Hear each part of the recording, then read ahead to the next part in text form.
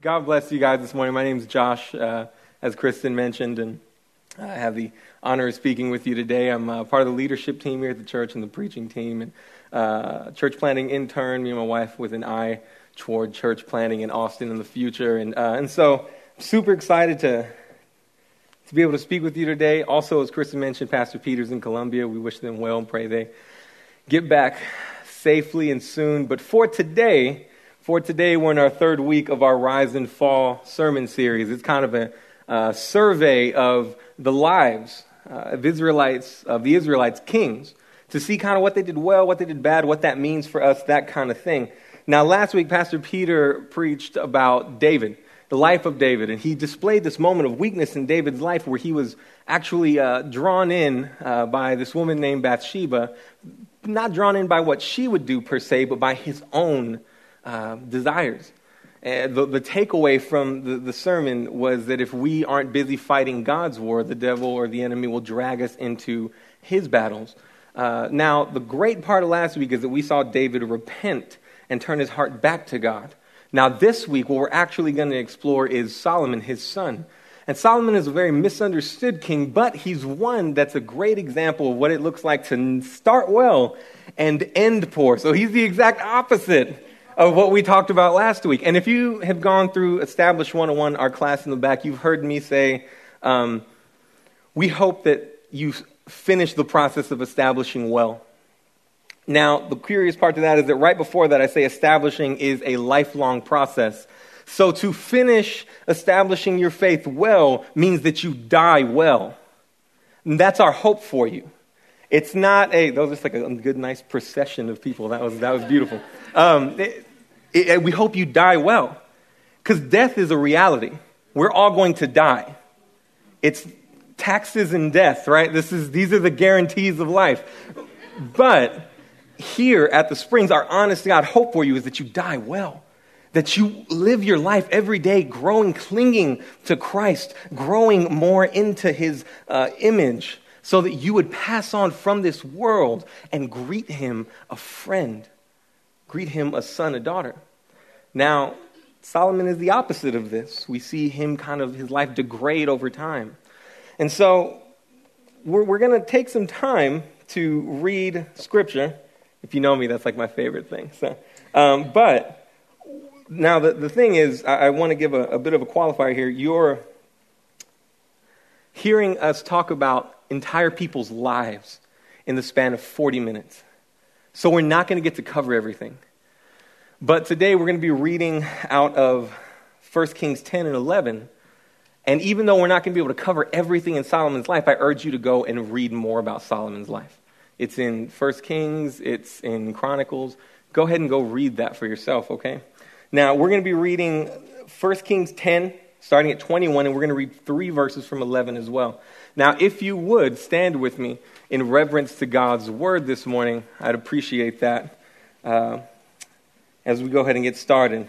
All of King Solomon's drinking cups were gold, and all the utensils of the house of the forest of Lebanon were pure gold. There was no silver, since it was considered as nothing in Solomon's time. For the king had ships of Tarshish at sea with Hiram's fleet, and once every 3 years the ships of Tarshish would arrive bearing gold, silver, ivory, apes. I've never understood the apes part, but peacocks.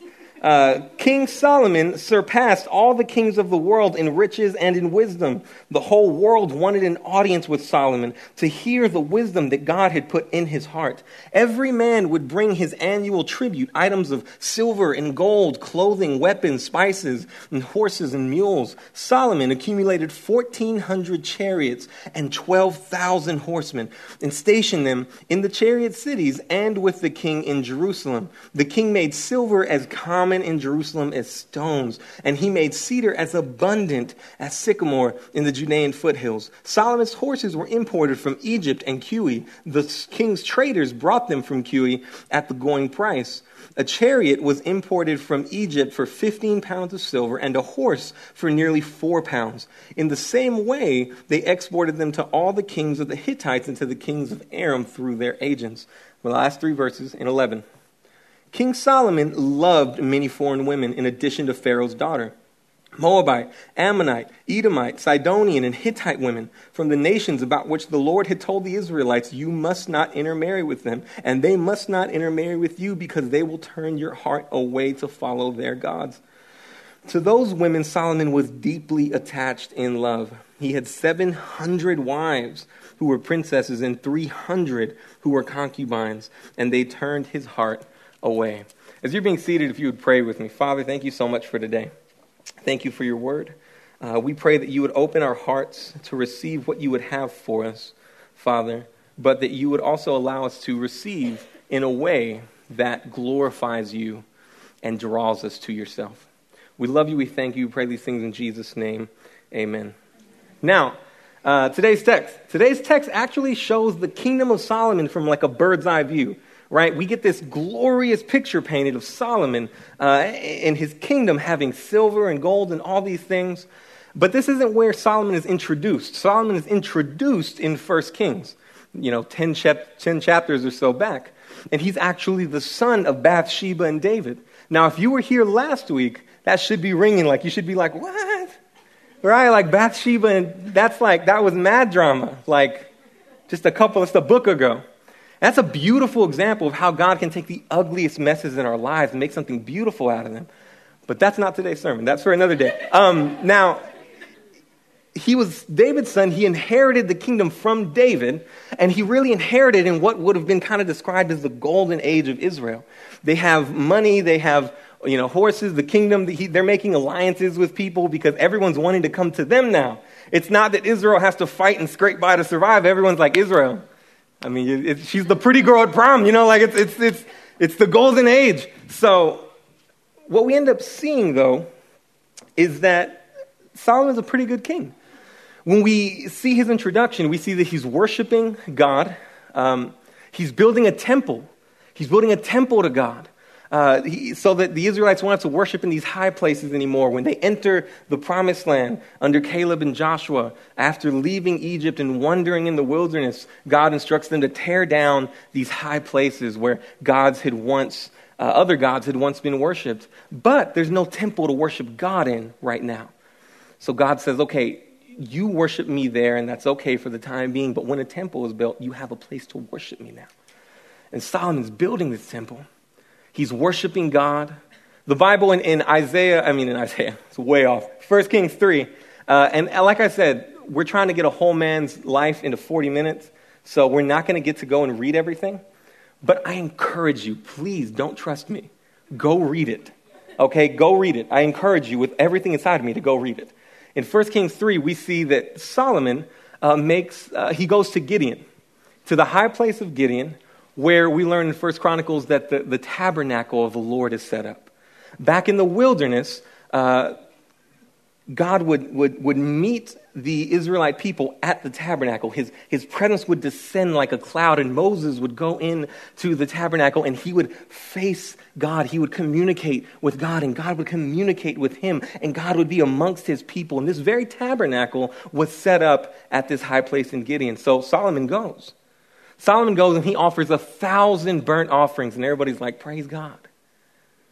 And that night, God visits Solomon in a dream and says, Solomon, what do you want? This isn't like a what do you want, like this kind of what do you want, not like a puff your chest out what do you want. This is blank check from dad, what do you want? And the thing is, it's different than like your dad going, what do you want for Christmas? This is like Bill Gates asking you what you want, right? But more so, if you could imagine that. And Solomon looks at God and he says, God, you were faithful to my father David. You were faithful to him even to give him a son to take his throne. But Solomon, I'm just a little boy. Now, he was a young man, but he was trying to communicate. I don't have a mind to lead your people. So, Lord, give me an understanding heart. Give me wisdom so that I can lead your people, a people so great. And God is just like, yes. God is like, this is the best response. God's response is like, absolutely. And because you haven't asked for so many other things, I'll give you those as well. But as long as you keep your statutes, my statutes, the way your father David did. Now, that should confuse us because last week we learned about David's life having this huge moment of weakness where he falls in murder, adultery, right? Like his life is someone that we would not really think like, hey, if you behave like David, I'll honor you. But I think it's more than just this moral or ethical demand. It's him saying, if you tether your heart to me the way your father did, and even in the moments of your failure, you come to me and you repent the way your father did. Absolutely. And this is where we start to see a bit of Solomon a little more clearly. Now, if you're reading the Bible for the first time, at this moment, when God responds to Solomon, you should probably be getting a little bit hype. You should start getting a little bit excited because you're like, man, God is fulfilling a promise here. God's fulfilling a promise he made to David in 2 Samuel 7. And I remember when I got saved, my dad preached the gospel, and he always had so many good theological questions. He was a pastor, and so he filled my head with a desire to know the truth. And so when I got saved, I took this book, I opened to the first page of Genesis, and I was just like, I'm just going to read. I'm just going to read, because if this God is as real intellectually as he is spiritually, emotionally, the way I feel him, I want to know who he is. And I ended up reading into 1 Samuel and 2 Samuel, and they ended up becoming some of my favorite books, the books that documented the life of David. And one of the parts that stood out the most was when 2 Samuel, David wants to build God a temple, just like his son is right now. And God, through the prophet Nathan, comes to David and says, no, you're a man of war, David. Blood is on your hands. You won't build me a house. You won't build me a house. But then he goes on to make him a promise.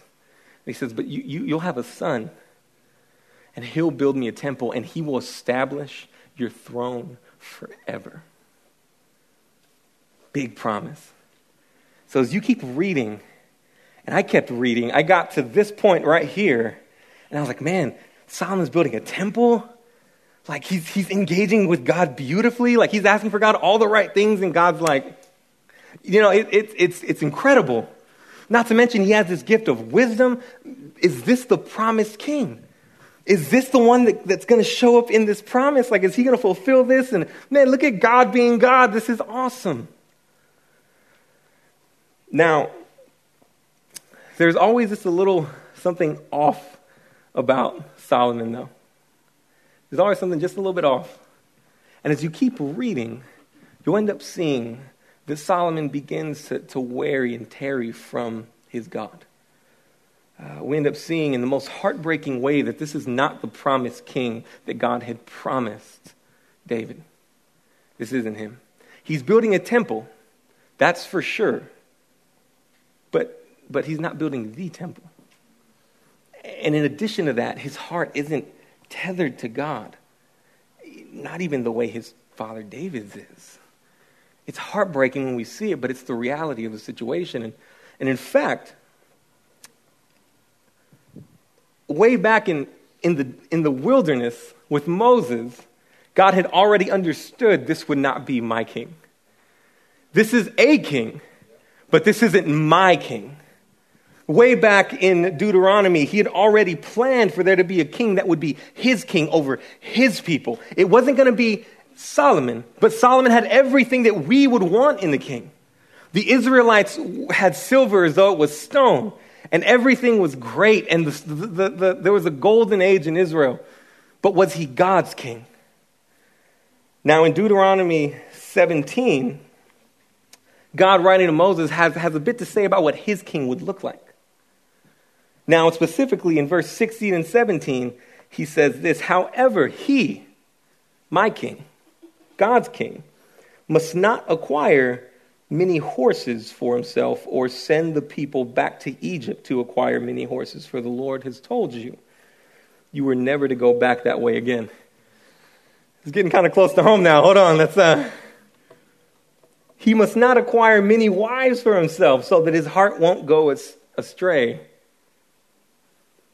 And this is hitting real close to home for Solomon, guys. Hold on. And he must not acquire very large amounts of silver and gold for himself. Man. You see, the promised king wouldn't gather very much gold for himself, but Solomon looked at his kingdom and said, I want every single utensil and cup gold. The promised king wouldn't acquire very many horses for himself, and they especially wouldn't come from Egypt. Solomon said, no, you know what? I want 1,400 chariots, and I want 12,000 horsemen, and I want them to come from Egypt. The promised king wouldn't acquire very many wives for himself. Solomon had 700 wives and 300 concubines because, Moses wrote, because they will lead his heart away from God. In the last verse we read today in 1 Kings, it says, and Solomon's heart was taken from God. It drifted away from God. Now, the author of 1 Kings knows as we're reading this book, we start to have our hopes built up when we start reading about Solomon. And maybe this is the promised king. Maybe this is the one that's going to fulfill that promise to David on behalf of the nation of Israel. But then he goes back and finds Deuteronomy, points back at it from hundreds of years before, and assures us, no, this is not our promised king. You see, as I mentioned, there's something a little bit off about Solomon. You know, he worships God, yeah, but we would find out later after he finishes building the temple that he goes back to the high places and he begins to build altars to other gods for his wives. While he's building the temple of God, he's also building himself a massive palace. There's always something in Solomon that says, I'll obey you, but only how I choose to obey you. And if you don't know what that means, it means you don't obey at all. And there's something crafty about Solomon. He utilizes this beautiful gift put in his hands of wisdom to acquire so much. And he builds up his kingdom. He builds it up for his glory. But then he gives himself to the very things that God has blessed him with. The riches, the glory. He sees women, he takes them as his own. He gives himself over to these things and they become his God deep down in his heart. And even though he has so much of it, this is the same man that in Ecclesiastes would write, out of all the things I've seen and all the things I've had, it's all vapor. It's all vanity. What is a man's life but a vapor in the wind? It wasn't that God had given Solomon bad gifts. It was that Solomon had taken good gifts in the hand of a corrupted man,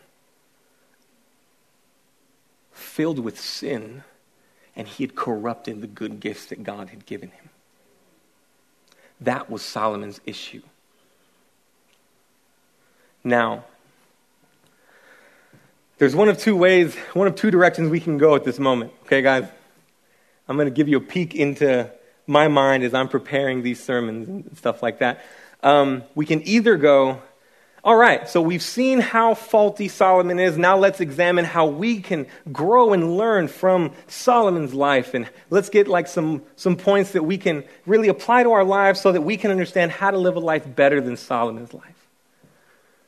And I'm not going to lie, if I do that to you today, I feed right into the culture that's already prevalent in our world. A culture that says, okay, I can be better than Solomon and I can live up to God's standard better than him. Just show me how and I can do it, I promise you. A culture that looks at myself and ourselves and says, no, I can do this. Just let me know how I can do it and I promise I will be able to do it. Self-reliance, and that's almost like a root of idolatry. So that's the worst thing I can do for you today. And I'm not going to do that. Because in reality, we in this room right now can't learn much from Solomon's life because our life is Solomon's life. I can't look at you and say, hey, learn how to be better than Solomon, because all of us stand condemned of the very things Solomon stands condemned of today. Solomon receives good gifts and he begins to corrupt them in the hands of a sinner. And in this room today, every single one of us is guilty of that. You and me alike. God's placed good gifts in our hand. And because we are bound to sin, we have corrupted them. And we have experienced the pain of others corrupting them. Let me just give you a couple of examples, right? So that way you're not just like, hey, this guy. Let's go with just the thought of life. God gives us the gift of life, to wake up, to see, to love, to breathe. And he says, and in this world I'm going to give you, I want it filled with my truth and my goodness. And in that moment, we take that beautiful gift of life and say, now I'm going to lie. And to us, we go, man, I've lied, but I'm not a liar, right? I'm not even going to comment on that anymore. And in a moment, we corrupt the good gift of life that God has given us. We break the unity that he desires to have with us. And in that moment, we separated from God. Not just separated, but made an enemy. Because we've now effectively worked against God and his kingdom. In one moment, just with the very life I have, I've been guilty of what Solomon's guilty of. For married folks and parents, our families are a great example of this. God gives us the beautiful gift of our wives, our husbands, and our children. And he wants them to be shining, beautiful examples of how God interacts with man and display his patience, his kindness, his graciousness. And we begin to utilize them and use them like they're trophies. To put a pressure on kids and family and wives and spouses that make them the place of God and crush them under our own expectations for them. And single people, I hope you're listening. There's nothing wrong with being proud of your wife or being proud of your kids. But by golly, don't define yourself by those things. You're defined already. In Christ, when you define yourself by these things, you put a weight on them that they can't bear. And you crush them. And your sin is that you were given a good gift in family and you corrupted it. Just in your spouse and your kids. You see, we're guilty of this, and we've experienced the hurt and pain of others corrupting the good gifts God has given them. We have contributed to the corrupted world that we have experienced hurt from. We can't learn anything from Solomon's life because, beloved, our life is Solomon's life. He couldn't be the promised king in Israel to give peace and prosperity that they had been promised. He couldn't fulfill all that God had required of him. And you and me are not the king or queen of our lives that are going to bring all of God's desired fruits for us. Now, it's really quiet. So, and the thing is, it's really quiet because you guys are like, man, this is great, right? Like, it's real encouraging, man. I'm glad I brought my friend today. Well, let me take a moment to encourage you, okay? Just because you're not the promised king, queen, and just because I'm not the promised king, and just because Solomon wasn't the promised king, that does not mean there's not a promised king. That doesn't mean there's not a promised king. Christ fulfills all of what God had required, and so much more on his behalf and on mine. He lived the life that I couldn't live, that you couldn't live, that Solomon couldn't live. And he died the death that we all should have died, with no guilt and no reason to have died, but he gives himself on our behalf. And he rises from the dead. And he offers and extends new life to us. And let's just look back at Deuteronomy 17 for a second. Let's just look back there. The promised king in Deuteronomy isn't supposed to amass very much gold and silver for himself. Jesus leaves the riches and splendor of heaven to be born in a manger with nothing. The promised king isn't supposed to amass very many horses for himself. Every gospel account of Jesus entering Jerusalem says he has to borrow a colt because he doesn't have a horse of his own. The promised king isn't supposed to have very many wives so that his heart won't be taken from God. Christ has one wife, his bride, his church, us, this room, all of the people around the world worshiping and gathering together to honor and worship God today. And he is obedient to his Father, Father God, even unto death to redeem his people. That's the promised king, not just of Israel, but of the world. Such a mighty, gracious, powerful king. Now, check my time real quick. I'm hoping in your mind there are some red flags going off. Because I just said that our lives have the propensity to corrupt good gifts from God. That we contribute to the hurt of the world, and we have experienced the hurt and pain of the world in others corrupting good gifts. I know you've been hurt. I've been hurt. But we've also hurt. It's important to see that it's a team effort here.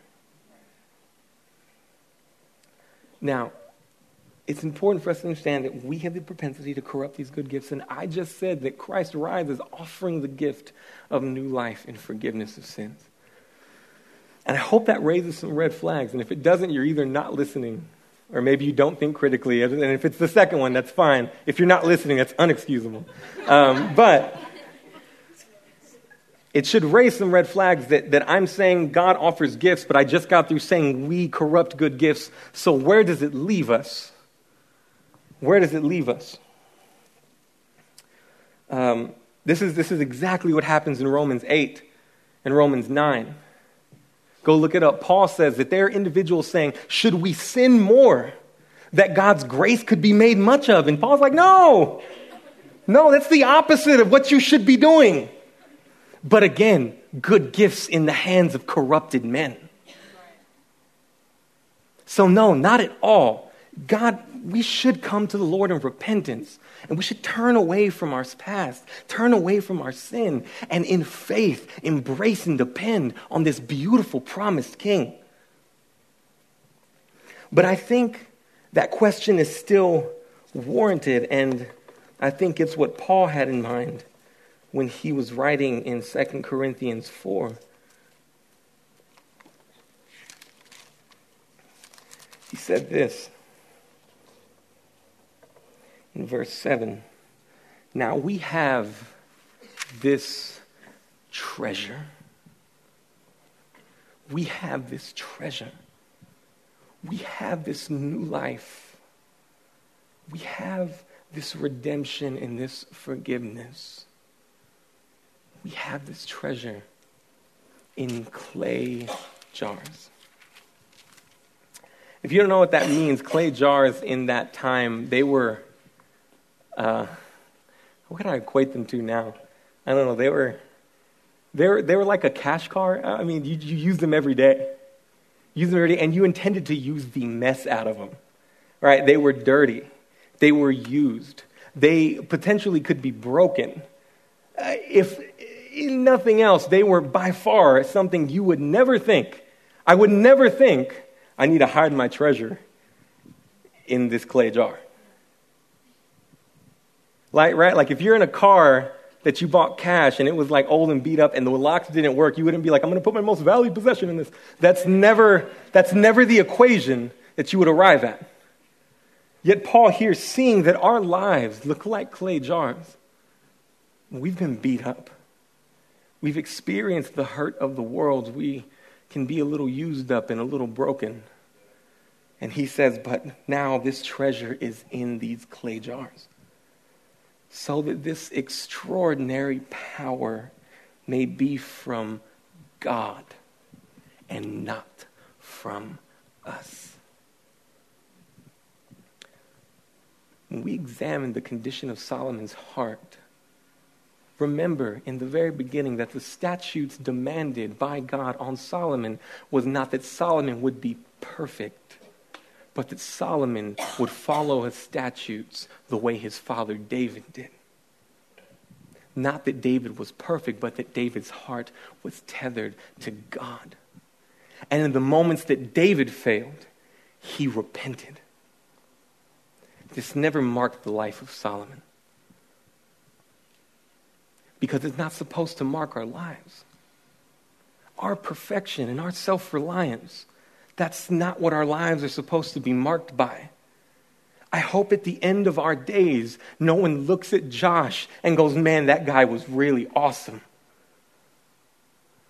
I hope they look at me and go, man, that guy was really marked by God. His life expressed God's goodness and graciousness, and when he failed, he made it known that it was only by God's mercy and grace that he was able to keep going. So when you come to Christ now, you receive this gift. It's not that you all of a sudden become perfect, but that you now look and celebrate the perfection of another. That my life now can celebrate the fact that in my imperfection, the perfect loved me and died for me because of my imperfections.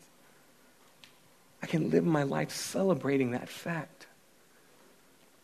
And this is important for us to think about, because I am not ignorant to the fact that in this room today, there's some individuals that have come to this church.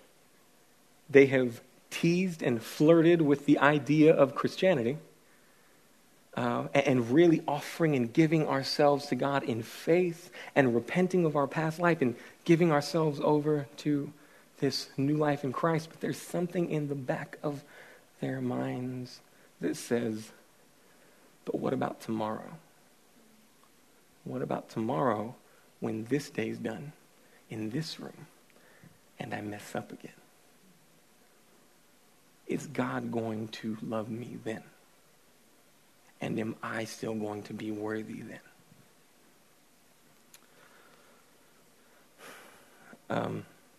And I bring this up because this is a part of my story. This is a part of where I come from. As I mentioned, my dad pastored for years. I heard great gospel preaching. And I also understood what it looked like to be a Christian. And so when I was 18, and some of you guys have heard this before, but there's also a lot of new faces in here, so I'm going to tell the story again. When I was 18, a high school girlfriend broke up with me. And in my 18-year-old mind, this was the end of the world. And so I proceeded to lose myself in my own passions. It didn't drive me to do something. It revealed the sinfulness of my heart that was already there. So I started pursuing. It felt like all the things my dad told me not to do. Like I looked at my own life and I was like, dude, every single thing he told me not to do, I've pretty much done now. And I was just like, oh my gosh. And I remember coming to church, and a couple years later, man, like when I came to faith, it was, I think, mid-2010. I was about 20 years old, 7, almost 8 years.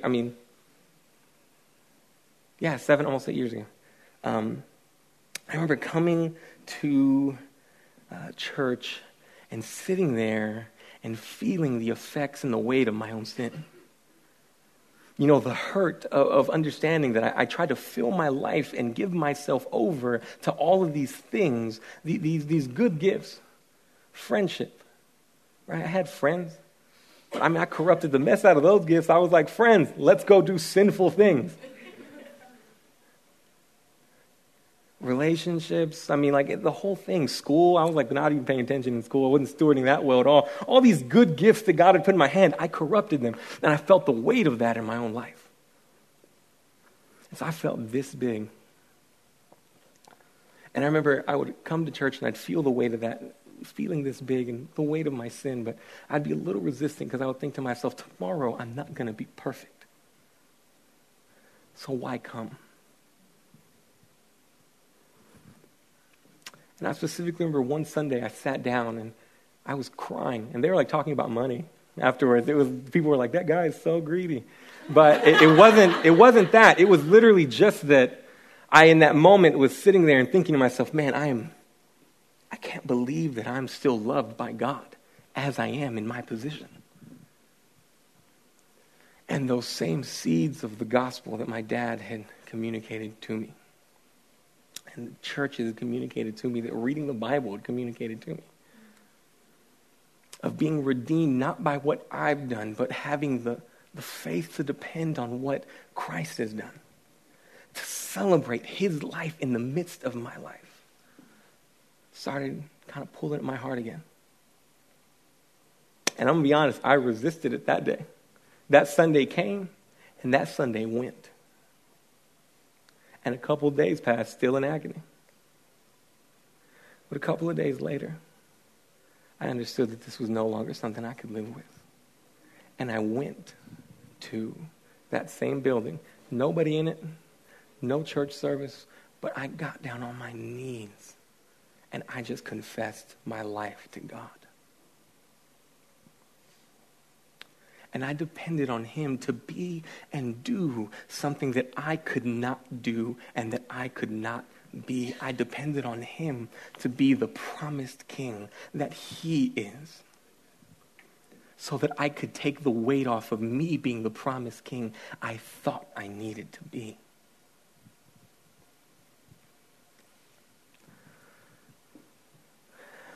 And so, today, that's some people in here. Like, it's not even questionable whether that's some people in here. I know because I was the person sitting there. And so I would love to close in a moment of prayer, because this isn't something that just affects the non-believer. But I promise you that there are individuals in this room that have claimed the word Christianity for years and still feel like every day they have to get up and prove something, instead of getting up and celebrating what the promised king has done.